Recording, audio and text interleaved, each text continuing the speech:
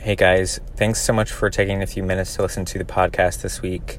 This one is special to me because I'm going to be talking about our puppy Zan, who, he isn't a puppy, but he just turned 10.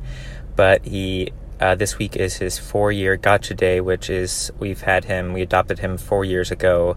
He was a rescue that we got from a place when we lived in Indianapolis, and he's just really special to us for a lot of reasons, but one of those is he's the first pet me and Megan, my wife, have had together. And we had been looking for a dog for a while, and I was kind of beginning to lose faith a little bit. We weren't finding a good fit, or the ones that we wanted got adopted before we could get them, and just various other things happened. And then Zan came up, and he had a lot of issues, and we weren't really sure, and so we fostered him for a few weeks because we weren't sure if we were going to be able to get him.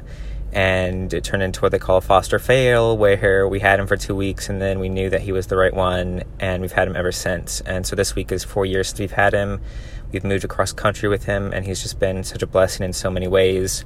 So I just wanted to share a few ways that he's kind of taught me about life, and some things that I've learned from him that I wanted to share that I hope you can utilize in your life. And the first one of those is to enjoy the small things and really take note of the small things in life and learn to appreciate those. Like I mentioned, Zan's already 10 years old, and while Shibas do tend to live, 12 to 15 years, we got him when he was 6. And so he was already what they consider a senior dog, or close to a senior dog. And so you just never know when you have a dog that age how much longer they're going to be around. And so every walk that I go on with him, I try to enjoy every minute. And sometimes we're in Florida, it's really hot and muggy and it rains, and sometimes it's just not fun. But I try to remind myself that in a few years I'm going to wish that I could just go on one more walk with him. And so just trying to enjoy those little moments, and when he comes home and he wants to play with you, and maybe sometimes you're not really in the mood to play, but once he picks up that toy and you get to play with him, just enjoying all of those little things, feeding him every day, and just the excitement he sees on things that are so small in comparison. He's just really taught me to try to refocus and be grateful for small things every day, and not just look for big things and material things that we tend to latch on to, but everyday small things can bring you a lot of joy. So he's taught me that. And secondly, he's taught me to not be worried. I mean, he gets his food every day. He gets some affection from me and Megan every day. And he has shelter over his head. He gets water, and he gets some toys. So he has every basics covered, and he doesn't need anything more than that. And I know that sometimes we tend to give human attributes to animals, and I know they don't have the same emotions as us, but he's content. He's content with those things. He has a bed, food, water, shelter, and some love, and that's enough for him.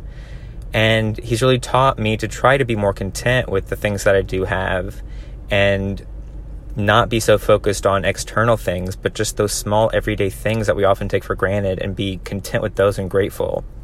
And then the third thing he's taught me is that sometimes you need your father. There's things outside of your control that you need help with. And by that, I mean, just recently, 4th of July, he doesn't get scared much during storms or anything, but the fireworks really bothered him this year. And I was sitting on the couch, and he jumped up next to me, and he's not a super cuddly dog where he doesn't want to cuddle all the time, but he jumped up next to me and curled up. He wanted that reassurance. He wanted that support. He wanted that confidence that things are going to be okay, that he couldn't take care of himself. He needed I'll just say his parents. He needed somebody to take care of him. And there's things in our lives that we can't control that are outside of us. And I need to go to God in those instances. I need to understand that I can't fix everything, and I ultimately rely on him for support and protection. And so he's helped teach me to try to rely on God more in those moments where I know that I'm not in control. I need help. I need somebody stronger than me, and I need that reassurance and comfort. And so he's also taught me to try to rely more on God in those instances in my life that are out of my hands. And so I hope that is beneficial in some way to you guys. It was just some things I was thinking about this week. It's a really special time for us. And I really encourage you, if you are needing a new pet, to look at adopting a dog. It just brings a lot of joy to your life, and you're doing some good for your community, and you're making a big difference in that dog's life, I know. And so I hope this has helped you in your life, and thanks so much for listening.